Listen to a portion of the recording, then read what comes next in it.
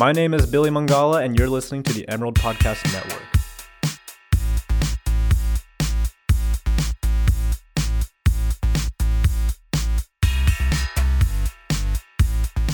Hello, you're listening to the Emerald Podcast Network. I'm Frankie Lewis, a writer for the Arts and Culture Desk with the Daily Emerald. This is another episode of Season 2 of Spotlight on Science. In this series, members of the University of Oregon science community sit down and talk about their research and current events in their field in a language that we can all understand. Today, our guest is Becca Cudmore, freelance science journalist and UO alum. We discussed her new story about cougars in the Willamette Valley, her past work for Audubon and Nautilus, the ongoing challenge of communicating science to the public, and more. Let's get to it. Becca, thanks again for joining us today. We're here on a Sunday, which is, it's after hours for everyone. So I'm curious, I loved your story on rats in Vancouver. I thought that was really interesting. Who gave you the tip for that story? Like, how did you first hear about it? Yeah, I don't think anyone in particular gave me that tip. That was reading a lot of news articles, trying to get a sense of what was going on in the Pacific Northwest, and that happened to be up in Vancouver, BC, and I just noticed a lot of articles about the urban rat population and as far as being in schoolyards and in restaurants, and it was just various different outlets were publishing about this rat issue up north. So it's kind of assimilating all those different ideas and putting them all together. That's interesting. So what was like the most unexpected aspect of the story that you kind of stumbled upon? Yeah, I guess surprising and interesting to me while I was reporting it was just the fact that these rats are not only absorbing human diseases, which is just kind of gross and weird, but also that when these diseases are inside of the rat body, they're actually changing, they're transforming. And so when we interact with rats and when rats come into our restaurants, which is happening a lot all over the Pacific Northwest, when they come into our restaurants, they're bringing these new diseases to us. And so we're getting these transformed diseases that we've actually created but have been changed by the rat population when they come in and interact with us. So that to me was just fascinating and weird. That's wild. Yeah. I think most people don't give rats enough credit, I guess. Yeah. Powerful animals. And just a brief explanation, so for people who haven't read the story, please go read it if you haven't. But the basis, correct me if I'm wrong, is that kind of these rats live in various societies that are almost segmented by city blocks, essentially. And how might like halting rat extermination like be better for cities? Yeah, because essentially what these researchers up in Vancouver have found is that rats live in family groups, and they're essentially holding on to the disease with the family group. And so if they're segmented by city block, when we go in and we kill one rat, the others are fleeing and spreading that family disease to other rat groups. And so we're adding to this transformation of disease that we can't really keep up with our own vaccines and whatnot. And so when we kill one rat, we're essentially taking that family's disease and spreading it. So might as well. Yeah. We have a track record with rat-borne diseases as well. We don't have a great streak with that. Don't want to revisit that, right? All right, getting more to your personal journey a bit. When did you first know you wanted to be a science journalist, and what was going on in your life at the time? I guess we talked about this a little bit before. I was an undergrad studying anthropology, biology, environmental science. Here at the UO, by the way. Here at University of Oregon, grade school. And I think I would be in a class and I would hear some incredible fact. I mean, it doesn't really matter which class it was. I would just get really inspired by hearing something the professor said, and immediately after write it down or call a friend or call my mom and be like, guess what? And like I said, I kind of hope that my excitement is shared by the people I shared that with, but just being really excited about what I was learning and wanting to share it. And that was, in undergrad and what was going on in my life. I think I had just gotten back from Indonesia. I did, a volunteer trip there, and just kind of wanting to explore ideas and learn and, yeah. Yeah. Did that trip to Indonesia like kind of shape your life? Because I know a lot of times when people go abroad, they kind of have, I don't know, an eye-opening experience or something.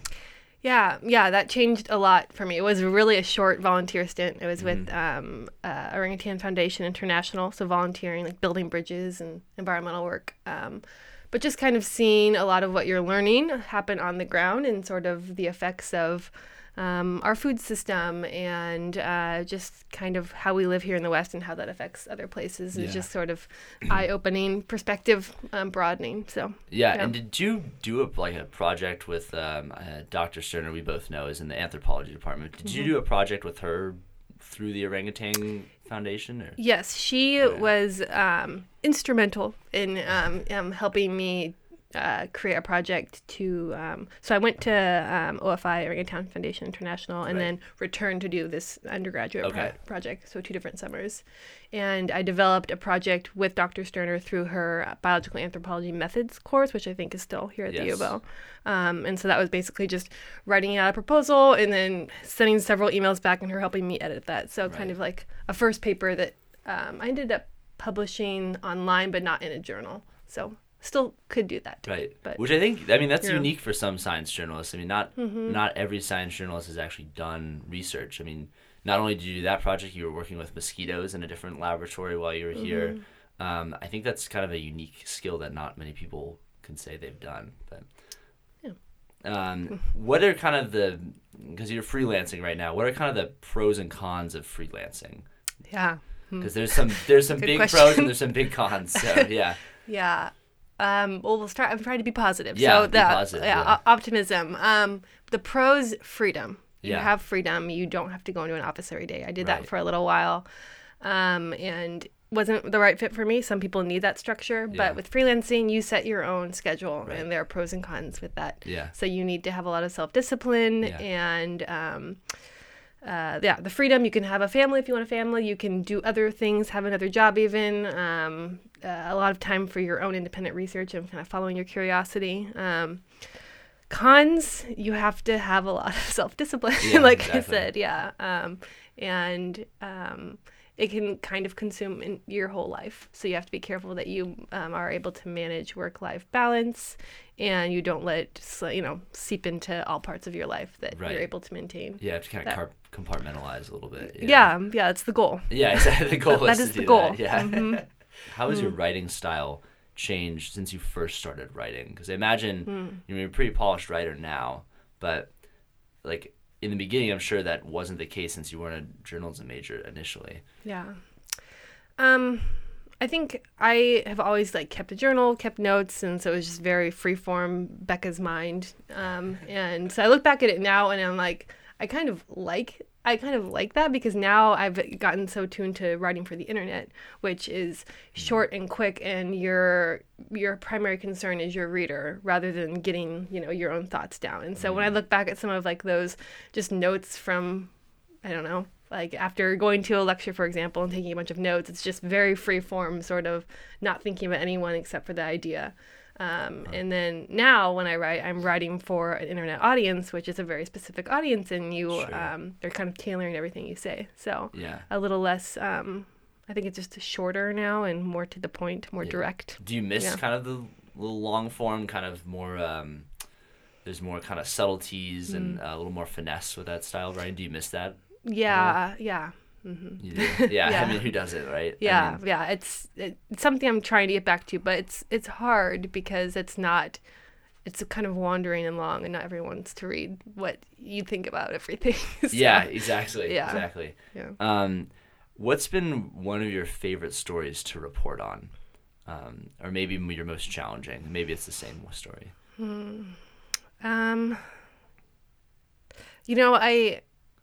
I loved reporting the rat story mainly because it was on the ground, and I've done that with a couple of stories. But I think one I really enjoyed was reporting on the Elwha Dam in the Olympic National Park in Washington, because I got to drive there. It was for Audubon, and it was the first time I'd ever actually seen the Elwha River or this post-dam site. And so actually getting to see something that I just heard about in so many environmental courses, and I feel like the removal of dams has been like kind of ongoing over the past 20 years or something. It's probably not right. And so just kind of getting to see something that I'd heard so much about and was so close to home, and seeing the scientists who are involved in this dam removal process and sort of restoration process that's ongoing was kind of, I don't know, inspiring just to see that. Yeah. It's like such a big moment in environmental time, and getting to sort of be a part of that and report on it was cool. Were there any like big challenges involved with reporting that story? That story, yeah. Yeah, as with a lot of environmental stories, just getting to the bottom of something. Yeah. Unlike science, where it's like, this is what we found.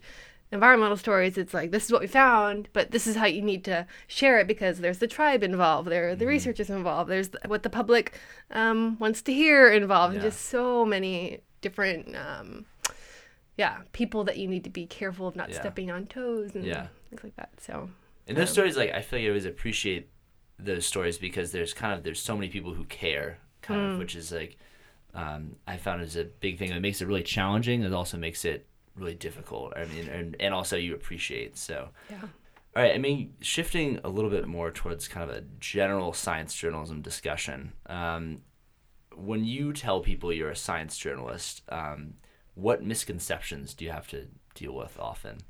Yeah, that's a good question. I think there's misconceptions and also stereotypes, so probably in the same box. But that I kind of know what I'm talking about, and that I do have a background in science. I think that's often lost, that a lot of the times that scientists have interacted with a journalist or a science journalist, this is someone who's part of a newspaper, which is not bad or lesser by any means. It's just that I would like to think that I come from a family of biologists. I studied sciences in undergrad and went into a specific program for science journalism, that I have a little more to offer and a little more background, and I would just kind of feel like that gets lost when you attach journalist to your title. So I tend to go by science writer or science communications. I'm still trying to figure out what the right word is, but I think just sort of that level of respect from the scientists is, I guess that's a misconception of just sort of who you are and what you know and why you're reporting something, and it's not just because it sounds cool. It's like, I have personal interest in it too. So, exactly. Yeah. On the other hand, though, you also don't want to kind of oversimplify something too. I mean, you want to kind of have respect for these scientists and, you know, what they're doing. Yes. How do you kind of balance like that oversimplifying the results with like being too technical? Yeah. It's a question that we all struggle with. So. Yeah, I think just having very frank, oversimplified conversations with the scientist, and sounding like an idiot, or asking questions that are like too simple and easy, just to make sure that you understand it, because that's going to come through the most when you're writing, is whether or not you understand the concept yourself. And if you don't understand it, or if you were too embarrassed to ask the scientist one of those very specific questions, then it's going to come through in the writing. There's going to be a hole, and that's going to be the hole that is going to mislead people, and they aren't going to understand the concept. Right. I know another kind of issue too, which kind of plays into that I've run into too, is you'll a lot of scientists will kind of want to see the story ahead of time to make sure their work is represented correctly. And you know, as communicators and journalists and writers, you want to keep the integrity of your of journalism, and kind of, you know, you don't want to show the story ahead of time because it's conflict of interest. Yes. But when it comes to science, you are tempted to, because it's kind of like you don't want to misrepresent what they're actually doing, because maybe you just inherently do not get it. How do you have you ever kind of helped, like, have you let scientists kind of help you with your story? How do you kind of balance that expertise? Yeah, I think that's exactly right. Everything you described is very true of science journalism, and you need to give credit to the fact that this is someone who's studying this as their life's work. Yeah. And I'm studying it for a month, a year if I'm lucky, you know, so you need to balance that. And I think I would never send the whole story to the scientist, because that's not the point of the story. But when you're talking about their science and the facts of their science, you need to send, I don't think you need to, but I prefer to send that to them before and talk on the phone, have a conversation before publishing it to make sure that you just have what they're doing right. Like that doesn't mean you have to like support it or think that it's necessarily the best science out there, but just making sure that what they're doing, you're presenting to the public correctly, because this is their entire life's work that you're putting out into the world and like putting on the line. If you say something wrong, like that could be the end of their career or that could change their career. So just needing the responsibility, I guess. Yeah. I think that the stakes in science journalism are so high too, because it's like funding is based off of like public perception of the work too. So you really, it's like, it's really difficult to kind of, balance that like integrity with like getting the facts right. So it's very true.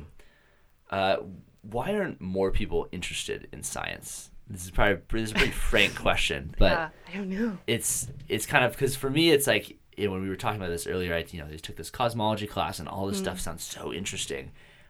Some people just aren't interested in it. So why aren't more people like us, basically? Which I'm asking the wrong person. Like me. Yeah. Well, I guess I have like two thoughts on that. Is that I think that science is kind of getting cool. Like that's my perception. So maybe. Yeah. But I think it is becoming cooler, at least in our generation, and people are becoming more science based. And that's probably the result of a lot of effort towards science communication.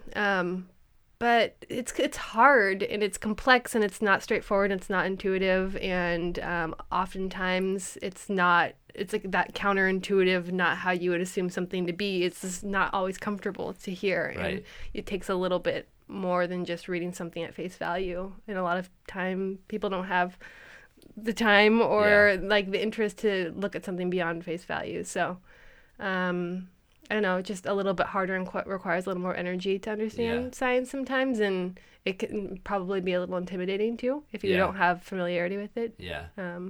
Behind that wall. Well, a lot of times it's not comfortable. I think that's one of the biggest things for me is like, it seems like a lot of these articles are written in a way that it does. You're right. It takes a lot of effort to read it, and it's like, would people rather read that, or would they rather read like the latest Kardashian like rumor? Yeah. Like, I mean, and can you tie them together somehow? Yes. Yeah. The next, we need a study on the Kardashian geopolitics. I feel like there's something out there, a recent science article that ties in the Kardashians. I don't remember what it's about, but it might be some sort of like beauty science or something. Maybe that's the key. You just have to throw them in the title, and then you'll just get the clicks that way. Why should someone want to be a science journalist? Because it's fun. I think it's really fun. It's really interesting. And you're always learning. You get to talk with really cool, smart people who you would never be able to access in normal life. You get to be creative. You get to do good work for the public. You're helping people. You are getting to get out and see things on the ground, ideally. There is money in it that is hard to get if you're not in a staff job. But there is pretty good money in it. And you kind of get to bridge between both the arts and the sciences, which is important, at least to me. There's not a lot of people doing it, right? I mean, it's a difficult job, right? It's a hard job. Yeah, it's a hard job. You can say that about a lot of things too, but I think in particular, it's like even in the field of journalism, it's one of the harder journalism jobs to do. Mm-hmm. And then just teasing a bit before we get you out here, you're working on a story about cougars in the Willamette Valley. Yes. You don't have to delve into too detail because I know this is an upcoming story, but can you give listeners a little bit preview of what's to come? Yes. Very early in stages, but this is kind of about the dynamics between cougars and other predators. I'm not sure if this is just Willamette Valley or spreading beyond Pacific Northwest. It seems like there's a lot of research going on it right now. Okay. But it's sort of the dynamics between wolves and cougars and sort of who's the top predator here and who is responsible for a lot of livestock kills, as well as their other prey, elk, deer, kind of who's the top predator in our woods, which is research that's been ongoing for the past few years, and it's wrapping up this winter. So I'm hoping to write something that comes out later this year. And is this debate kind of unique to Oregon, or is it happening all over the country? It's Oregon, Washington, and then it looks like also up in Canada, like British Columbia. Okay. Except up there, there's caribou, and we don't have caribou here. Oh, So true, it's kind of yeah. a different predator-prey Yeah. dynamic. But yeah, I'm excited about it. Yeah. So, That'll be interesting. Well, thanks again for joining us. I really appreciate your time, and anytime you're in Eugene, let me know. We'll be back on. So sounds good. Thank Thank you.